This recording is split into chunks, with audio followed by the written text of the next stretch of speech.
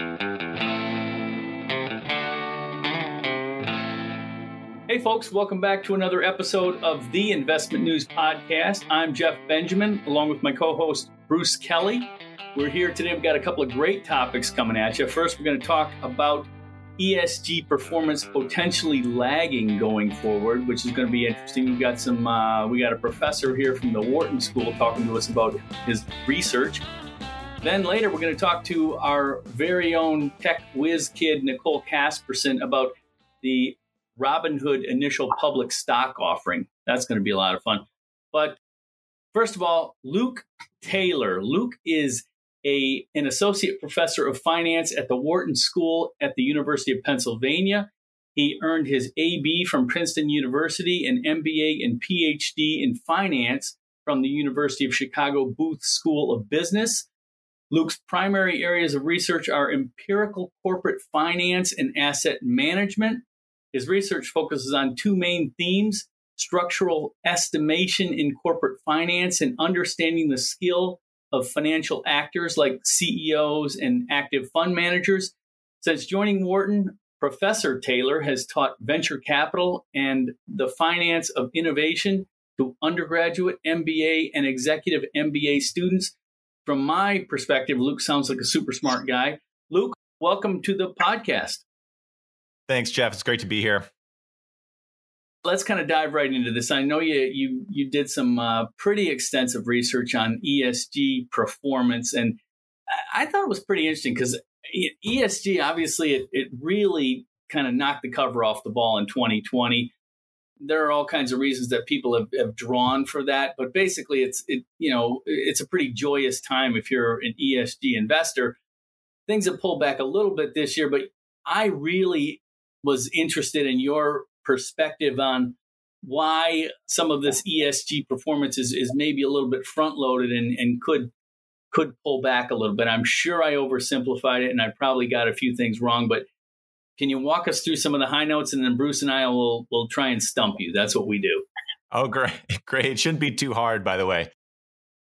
We noticed the same thing as you, Jeff. We noticed that over the past several years, we call them green assets, kind of environmentally friendly companies. They've performed really well. They've had great stock performance. And in our research paper, we're really focusing on one question: what does this past performance of green assets imply about their future performance? Mm-hmm. And kind of the bottom line, the bottom line for us in this paper is that, yes, these green assets delivered really great returns in recent years, but that performance reflects unexpectedly strong increases in environmental concerns, not necessarily high expected returns.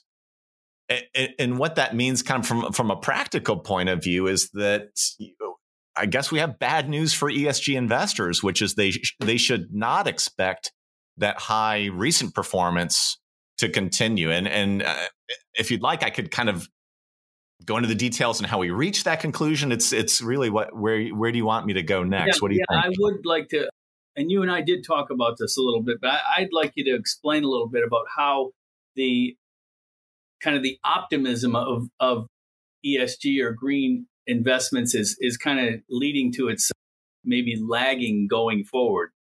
If you would. Yeah, sure. I'll give you kind of the intuitive answer, and then I'll kind of go into the research details.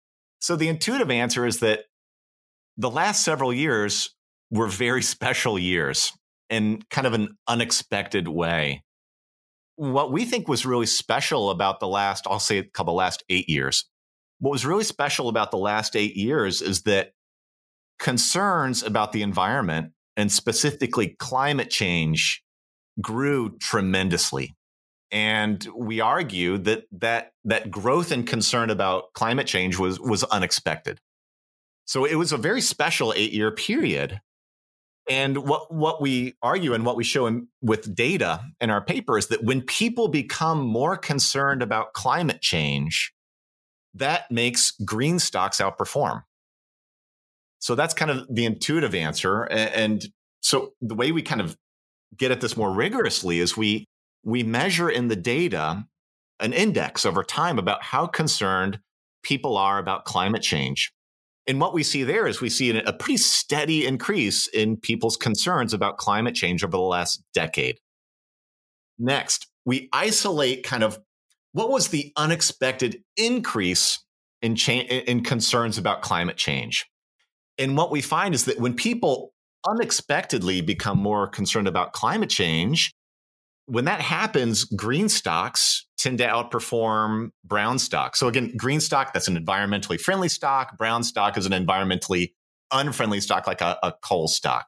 Mm-hmm. So basically what we're finding is that these green stocks, they tend to outperform when we get bad news about climate change. And we've gotten a lot of bad news about climate change over the last 8 years. Hey, Luke, this is Bruce. Could I just interrupt you for a second? Yeah. I just wanted to break down your terminology a little bit. Yeah, sure. You're characterizing people's perceptions as unexpectedly reacting this way? Let me think. Because why would, if there's a hurricane or if there's a Katrina, for example, right? I was living in lower Manhattan when Katrina hit and saw the water rising around my building, and I was on the 16th floor. Why is that? I don't understand why my concerns about the environment would be unexpected. Yeah, I mean, I can think of two ways to answer that. One is there's been a lot of new evidence, scientific evidence. That's been released over the last 8 years. Like there's a lot we've just learned about the science of climate change. Right. And I would say it's been mostly bad news. There's been plenty of bad news. I'll put it that way. Right. And even if there weren't new scientific evidence, I would say people are becoming more aware of the existing scientific evidence. It's like the awareness of climate change has increased, I think, pretty dramatically over the last 8 years. So those are two ways in which I would say it's kind of an unexpected increase. The increase in the awareness has a correlation to the performance of the stocks in the index, is what you're saying. Yeah, I can kind of tell you, how do we measure the level of climate change? I can go into that, but what we find is when that index of climate concerns goes up, green stocks outperform brown stocks. Okay. Yeah. The way we measure it, I think is pretty cool. We basically, how would you define green stocks versus brown stocks? Could you just give us some examples? Yeah, absolutely. So we're using data on ESG scores from a leading ESG provider, MSCI. Okay. They rate companies on the ESG pillars, and we're focusing in on the E. We're focusing on the environmental. So we're using their environmental scores. So a green stock is a company that performs very favorably in the MSCI ESG ratings for E. Gotcha. And what you find when you kind of compute those scores, what you find is kind of what you would expect.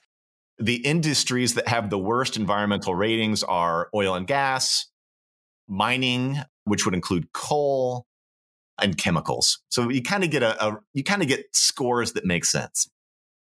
Hey, Luke, just to kind of help put a bow on this first point here, would it be safe to describe this trend that you're seeing with bad environmental news driving green stocks higher, kind of similar to like when you see there's going to be more sweeping legalization around marijuana, that cannabis stocks do better, right?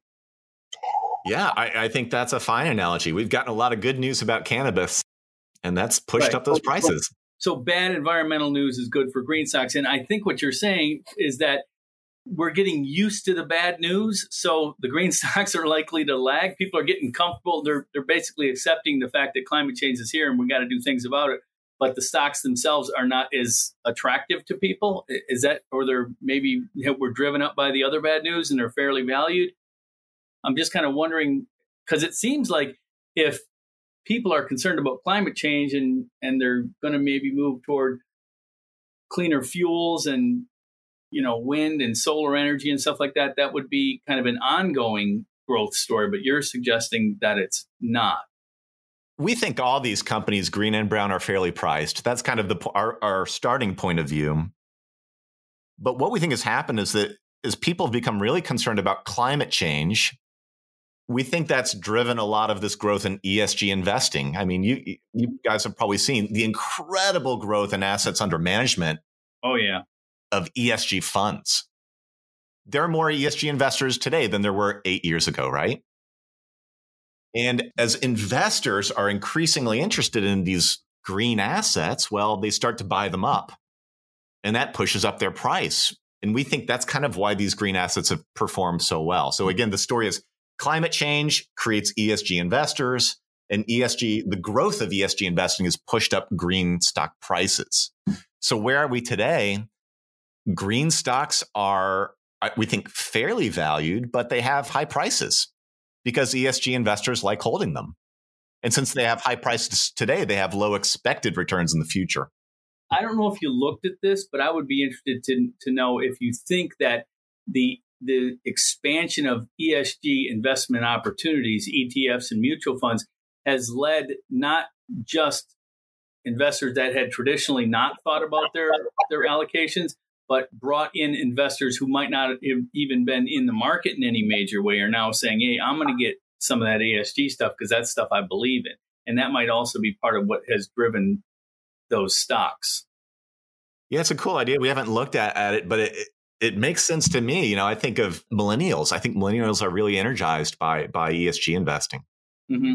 I think you were going to break down a little bit about how you come to these conclusions, right? Yeah. Happy to go on there. So where I left off is I said green stocks tend to outperform when we get bad news about climate change. What we do next is we ask a what if question. We say, what if the past had been different? We say, what if there had been no bad news about climate change over the last 8 years? And we can do that with some statistical tools I can go into. But what we show is that when we set those climate shocks to zero, green assets don't outperform.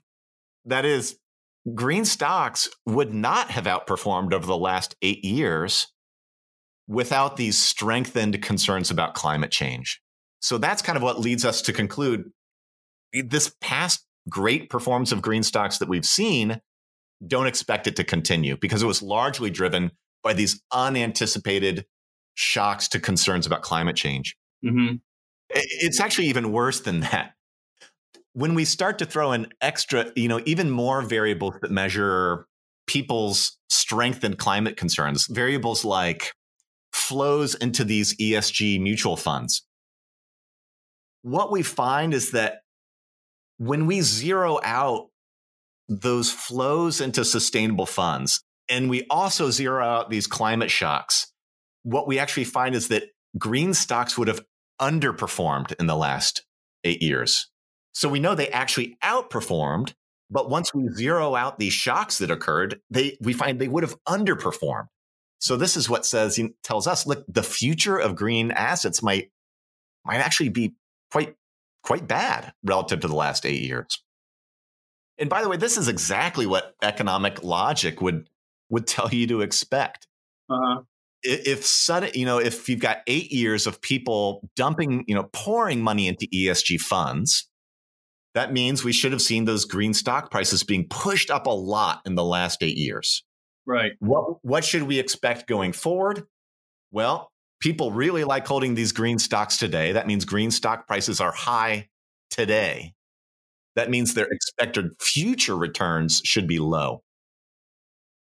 Or more simply, green stock, ESG investors, they're willing to accept lower expected returns in return for holding these stocks that are better aligned with their values. And that's rational for them to accept lower expected returns. They feel good about holding these stocks. Well, we'll find out if they're willing to accept lower expected returns, or lower returns, I should say, because they haven't had to deal with that recently. But that is interesting. That will be interesting to see how loyal ESG investors are when they start to lag those big, filthy, dirty stocks. Hey, Luke, have you gotten any pushback on this research? It's been out there for a little while, right? Has anybody come to you and said you're full of malarkey as the president? Not much yet. This is a pretty young paper. from, when you write these papers from start to publication, it's usually a 4 or 5 year process. And we're maybe 1 year into that process. We're just starting to collect people's feedback. Yeah, we expect plenty of pushback for sure. What you expect pushback because you think people are going to challenge the idea that green stocks were not driven by shocks to the climate? It's hard to say what I expect people to push back on. I think I've noticed in the press, people have some pretty strong views about ESG investing, views that are really tied to their values. We're coming in when we're saying, the future may not be so rosy for ESG investing. We expect some pretty visceral pushback to that. But, one way we would respond to that is, if you're an ESG investor, our results are, partly good news for you. Why are people, if you're an ESG investor, I'm guessing one reason you do it is to make the world a better place. And one way you can make the world a better place as an ESG investor is by reducing the cost of capital for green companies and increasing the cost of capital for dirty, environmentally unfriendly companies, right? Right. So if you're an ESG investor, you want green stocks to have lower expected returns, because a stock's expected return is the cost of capital, right? One man's expected return is another man's cost of capital. It's the same concept. So if you want to make the world a better place, you're hoping that green stocks have lower expected returns. What is the outlook for this at this point? I mean, lower expected returns, that might mean a lot of things. Are you talking, and I think you did kind of allude to this, but are we talking like seriously lagging the broad market indexes? Yeah, I mean, that's our forecast. We expect green stocks to underperform brown stocks. I know, but can you be? I know it's a forecast, so it's hard to be real specific. But if you're underperforming by a few basis points, that's one thing. If you're underperforming by 5 percentage points, that's a whole different animal. Yeah, it's a good question. I wish, maybe that's one place we need to head with this research papers, to try to put numbers on that. It's something we just haven't tried to do yet. Okay. And where can people listening to this podcast, usually financial professionals, where could they go to find your research? Yeah, if you just Google Luke Taylor Wharton, that will take you to my website. And the research paper I've been talking about is called Dissecting Green Returns. Okay. And I'm assuming it's free, right? Yeah, absolutely. It's free. Download it from SSRN. Yep. Bruce, anything more for Luke? Yeah, I think it's interesting, just from a lot of different points, but from just the financial advice point, Luke, which you're really not looking at. Brokers at Morgan Stanley and Merrill Lynch and Raymond James have really helped create demand for this product. That can't be, and Fidelity, right? That can't be undersold. So brokers don't stop selling things to clients that the clients like. So I think there's going to be only greater fund flows here, which it's a defined universe of companies. I don't know how many. I'm not that familiar with it. So that, to me, would signal that the more brokers sell these types of funds and ETFs, as Jeff noted, and everything, it would potentially create higher prices and better and higher returns in the future for investors. And then there's also the thinking, right, that our environment will only continue to get worse, sorry to say, creating more demand among consumers for these things. Those are my two thoughts. Yeah, I totally hear you. The thing is, a lot of those effects you're describing are already in stock prices today because they're anticipated. We anticipate that climate change is going to be a problem for a long time, and it's probably going to get worse. That's anticipated, so that's already in stock prices today. That should have no effect on expected future returns. It's priced in. But, you may be green stock. So our paper basically says green stocks got lucky in a sense over the last 8 years. It's very possible they'll continue to get lucky in the future. And by lucky, this is kind of a dark way of putting it, but it could be that we continue getting unexpectedly bad news about climate change, or brokers push these products more than we expect currently, or consumers demand green products more than we currently expect. That would all be good news for green stocks, but it would be unanticipated. It would not be part of expected returns. I just see the demand for these types of products increasing, not decreasing. Yeah, absolutely. But it's already priced in, right? Everyone expects that. So that's already priced in today. That should have no effect on future returns. Right. Okay. Wow, it's good stuff. I encourage you all to go find this research and pour through it. It is an academic report, so it's not like reading a romance novel, but Jeff, did you write about this? Did you do a story? I won't take that personally. No, I'm not. Did you do an InvestmentNews story or something for this? I haven't yet. I'm saying stay tuned, folks, because we're going to be writing about this. We'll be covering this. I plan on writing at least one story on this. Yeah. In addition to this podcast, it's just a great talking point, and it's a great concept. And for that way, people could have a cheat sheet. They could just go to your story and then link to exactly. Luke's paper and everything. So I doubt I can report in a way that would do justice to Luke's hard work, but just the you could probably make it readable. But I'm not saying it's not readable. But bad news is good news when it comes to ESG. So that's it. I cannot wait to follow this along, and we'll have you back on here in a few years, Luke, and we'll see if you're right or you're wrong. So, all right. Thank you very much. Thanks, Luke. Thanks, guys. It's been a lot of fun.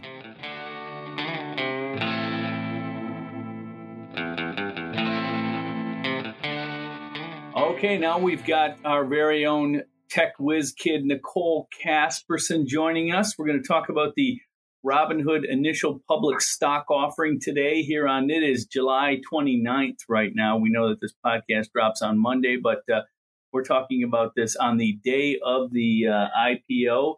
It looks like it didn't quite make the IPO price, although the market is still open for about another half hour.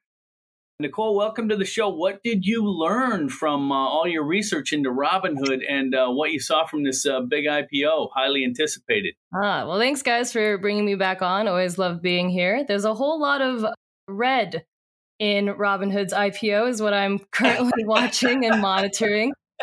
So I've learned that red is bad and green is good. And there hasn't been a lot of green here except for Robinhood's marketing and logo. I've learned a lot about Dogecoin in my time reporting about Robinhood. And that is actually a meme stock, in case you're wondering.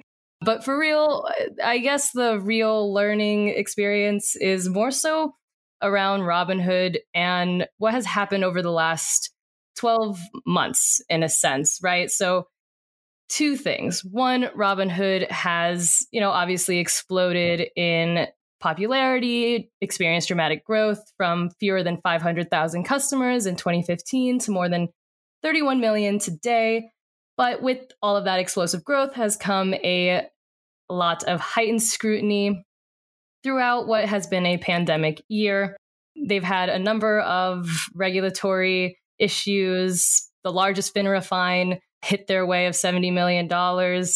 Their pay for order flow is a major cause of concern. Gary Gensler from the SEC has made it very clear that's on his radar. And that is 81% of their revenue stream. So If anything happens to pay for order flow, they are essentially, am I allowed to swear on this podcast? I was going to say they are out of luck. And this is a family podcast there, Casper. I'll keep it PG-13 at the very least. But one of the things I learned from some sources I spoke to for the story I did is Robinhood is going to, for long-term sustainable growth, they're really going to have to look into other areas that they can succeed if the chance happens, and it likely will, that something happens to pay for order flow business model. Right. Nicole, if we could just back up a second. The IPO was today, as Jeff mentioned, and it was priced at $38 a share, right? Yes. And that And they ended sold up being, about $2 billion. I'm not sure They how raised much. about $2 billion or something. I'm not sure how much they've sold so far, Right.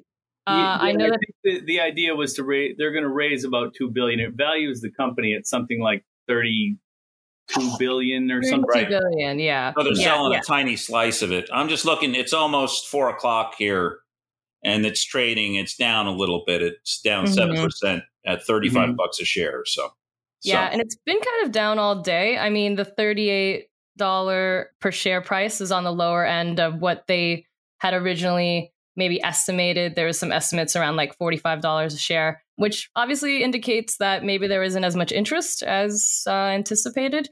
And it's been trading on the lower side since then, lower than the $38. So I thought that was kind of interesting because... Well, brokerage firms, the pricing on brokerage firms is always extremely volatile, so that's what Robinhood is. It's a trading platform. It's not an asset manager. It's not an RIA. So it can have, these things. I remember when Lehman Brothers was a publicly traded company, Merrill Lynch, Bear Stearns. I mean, those all got wiped out basically in the credit crisis for being over leveraged on real estate and real estate loans. And, the volatility around brokerage is extremely high for a publicly traded company. Right. And Robinhood was supposed to be, even more volatile, right? Because of the way that they set aside 20% to 35% of its shares to users of its platform to invest in its IPO. So that is also, cause for concern. Right. Yeah, it's difficult to compare Robinhood or something like Robinhood to a Bear Stearns or Lehman Brothers. Yes, you are right, sir. As Josh Brown said on CNBC earlier today, I mean, this place, Robinhood really is a one-trick pony at this point, and they have to evolve beyond relying so heavily on order flow. And if they've got what did he say? Their median trader on the platform is 31 years old. The whole business model depends on a lot of trading activity, and we can only assume that trading activity declines sharply in a market downturn because people just don't trade that actively when things are going down. They tend to head for the hills. So, and Josh Brown, he called it gambling. I don't think he meant that investing in Robinhood was gambling, although it might be. But the platform is basically kind of promoting gambling in the market, not investing, in his words. They are his words, but I do kind of agree with him. Well, it will be interesting to see. This does get a lot of attention because it gets the same reason Robinhood's business model gets a lot of attention. But, you can't really... Well, it's the new guard taking on the old guard, right? And that is always going to get a lot of... Yeah, it's the marketing. They marketed the hell out of this platform to say... I was looking at their Twitter today. Oh my gosh, the marketing video that they have for their IPO today is wild. You gotta admire that though, right? I mean, they've really done a great job with their messaging. Yeah. They literally say, we democratize investing for all. You are the new Wall Street. Which is like, you're the new Wall Street. Do I really, I'm not even 31, guys. Do I want to be the new Wall Street? I don't know. It's kind of like, it's a crazy marketing strategy that has worked so, time and time and again, right? Basically, Robinhood just took what Facebook and Google and Silicon Valley has done and brought it to retail finance, user as a product, right? Kind of brilliant. Yeah, it's so smart. And it's scary, also scary at the same time. If you're looking for a way to if you're Robinhood and you want to sell a lot of stock and make a lot of money, it's just a brilliant strategy. I don't know how great a strategy it is for people in their 20s to be investing this way rather than, the typical, invest in the index and set it and forget it and all that kind of stuff, which is the proven formula for building wealth. But I think a lot of Robinhood's success has been due in some ways to the pandemic and people discovering shorting stocks, shorting AMC earlier this year and shorting all these companies and going long against these companies that were being shorted by hedge funds, because they were so, their business models were so damaged by the pandemic and people staying at home. I think the timing for Robinhood couldn't have been any better. Yeah, no, absolutely. I can't remember the exact number at the top of my head, but there is a survey by Betterment, the robo-advisor, that came out a couple months ago, and talking about how the day trading frenzy is likely to continue a little bit post-pandemic, and how new investors flocked to online brokerages last year. But the survey did find out that was largely due to shelter-in-place orders that kept investors stuck inside and looking at screens all day and looking for ways to fill their time, and stimulus checks. I mean, everyone got one. And so a lot of young people put that money into investing via Robinhood. And so, I mean, will that kind of momentum continue on? Like, what kind of long-term sustainability does that have? I mean, it doesn't really. And unfortunately, like, Robinhood's entire platform is based on the idea that high volume trading, right, is going to keep their revenue stream going. And so they have so much incentive to keep the flame going, right, for young investors to just keep like day trading as much as possible. So does that last forever? Will these young people grow up and say, I want to go do something else with my time? I mean, eventually, or whatever. I mean, I was around for the last day trading boom in the late 90s, and it did come to a crashing halt. Right. So, all the fun ends eventually, right, guys? Yes. Wall Street taught us anything. Yeah, I don't know if we should be calling these people on the Robinhood platform investors. I'm kind of in the school of calling them traders, and I think there's a distinct difference there. And I agree. It is kind of a model that it snubs its nose at Wall Street. And right now it seems like Wall Street's snubbing its nose right back at Robinhood. So we'll see where this thing goes. I don't know what's your thinking, Nicole, on, what happens. Like Robinhood either has to expand its product line or be acquired by somebody. Pretty much. They have no choice really, moving forward other than to expand their offerings, right? To figure out a way. And you'd think that after all of the regulatory, hiccups that they've had, and the fact that, Gary Gensler and the entire kind of regulatory atmosphere is so zeroed in on the payment for order flow situation, that they would be at this moment, right? Like working on, okay, hey, we're going to have this increased capital thanks to the IPO. Let's maybe figure out ways that we could diversify the business, right? It's like the only thing that they could do to make this sustainable, because otherwise they're just going to fall flat or be acquired, right? I mean, that might be the best thing, but they have such a strong client base. I mean, 31 million users is insane. They have such a strong following, right? Like us millennials and Gen Z, like we're so obsessed with branding. We like love the green, we love the feather, we love the whole concept of like Wall Street, forget you guys, we're way cooler. Like we love that concept. So then, if you were to kind of just capitalize on that, right, and say, okay, well, you know what, guys, trading isn't even cool anymore. Let's start talking about retirement planning. Let's just focus on crypto. I don't know, whatever it is. Like that would probably be the best thing they could do, is if they're literally thinking of that right now. Like after they pop the champagne and like, kiss the babies or whatever it is people do after they like go public, and like confetti and all that stuff. The next thing they should be doing tomorrow is thinking, okay, how can we make sure we can keep this thing going once all the regulatory kind of action happens, or eventually happens, and the day trading flame dies down. Yeah, I don't know if they kiss babies after IPOs, but is that something presidents do? I messed That's up. What politicians do. I messed up. I don't want to say who investment bankers kiss after an IPO. You're mixing your metaphors there. Yeah. But how very Gen Z of you. I know. I don't subscribe to metaphors or labels, guys. But what I, we're sitting here, as people who didn't start a multi-billion-dollar business, telling Robinhood what they're doing wrong. So for all I know, like you said, they grew from 500,000 in how many years ago to 31 million subscribers. Yeah. I mean, maybe that's their model. Maybe they grow to 60 million subscribers. All they need is trades. It doesn't even matter if people are making money or losing money. all they need is trading activity, and there's nothing illegal about their payment for order flow. No, no. It's scrutinized. Jeff, what I think might be interesting though is, they got into this trouble from the regulators, right? And have they, it was several months ago. Have they made any changes, Nicole, to your knowledge, to address those issues?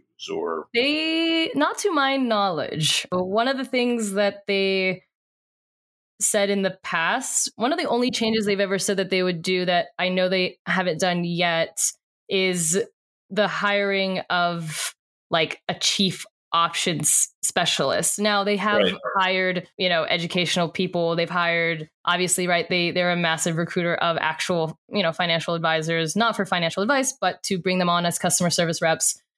And some of them have the title of like option specialists.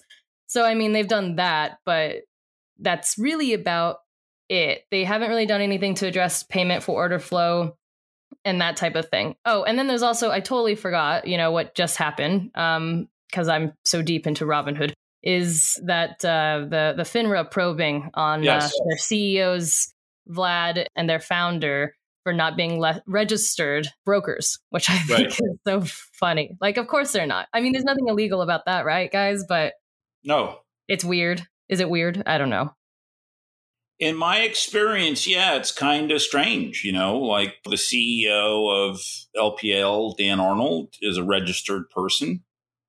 And so that means that with FINRA and the SEC, so that means he has to make certain, he has to do continuing ed credits and keep up with, disclosures, if he had a bankruptcy proceeding or something like that, that would all have to be disclosed. And I think it's, this industry needs as much disclosure as it possibly can. So if these guys at the top of Robinhood are not registered, it really makes me question what are they doing? It just raises a question. That's all. So I think it's significant though. And it's something that kind of middle management people in the brokerage industry really take seriously. Like if there's a brokerage firm out there and the CEO is not a registered person, they really, they look askance a bit at that. Yeah, it's weird. I definitely think it's weird. It's something, as someone a little bit new to the industry, you don't even think twice about. Of course, you'd think, of course, the CEO would be registered. A lot of some of their competitors are CEO of Webull, M1, Finance. So, I mean, maybe Vlad should just take the test, right? And you just take a test and become a registered broker. Maybe he should learn about, the whole industry that's funneling the money that he's getting. It might be worth a shot, just something, just throw it in there, throw it in the list of skills. I think he went to Stanford or something. Couldn't be so hard. I think it's important that if you're going to run a major corporation in this industry, that you are doing the kind of the legwork of the industry itself, and that is being a registered person. Mm-hmm, mm-hmm. I would have a question for Jeff or both of you. So, payment for order flow. Why is Robinhood so, in the weeds with this if it's legal? Why do people hate them for this so much? I mean, I know why, but if it's legal, it's just kind of you're basically taking advantage of your investors. Right. You're selling their activity to other investors, and it just kind of looks kind of smarmy. But it's there's nothing wrong with it. I mean, everybody does it too. Right, and that's a good point, Bruce. Everybody does it. It's just looked at that way at Robinhood because they kind of present themselves as this, young, hip, cool, we're looking out for you guys to have fun. And we give you little virtual trinkets when you make a trade. But we still are connected to the Wall Street people that we pretend to make fun of. So right. They're kind of hypocritical in their marketing. But they're, like I said, what they're doing is what gets done. And they've just figured out a way to capitalize on all of it because they basically tapped into a rich vein of young people that think they can, get rich by trading their, stimulus checks. And whatever works for them. I mean, who knows? Maybe we'll just and Jeff, a lot of this order flow gets sold to the what do you call them? The digital traders, the algorithmic traders, right? Right, institutional investors at all different levels. But yeah, so wow, the power of marketing, guys. Are you serious? To think that no one thought of this before, like. I could just take like this whole concept and like spin it on its heads. And what can I do to attract the young folk?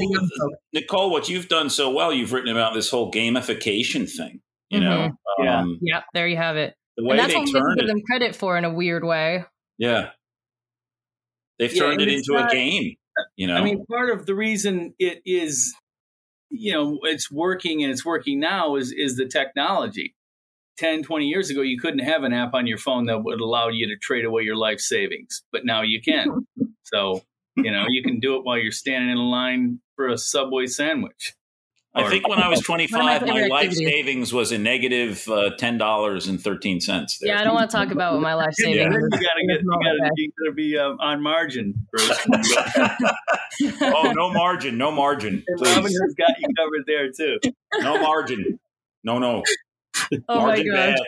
Margin bad. That's a good point, though, that you have there, right? Like, what kind of life savings are like 20-year-olds messing with at this point? You're paying for college. I mean, I was still paying my college loans back, right?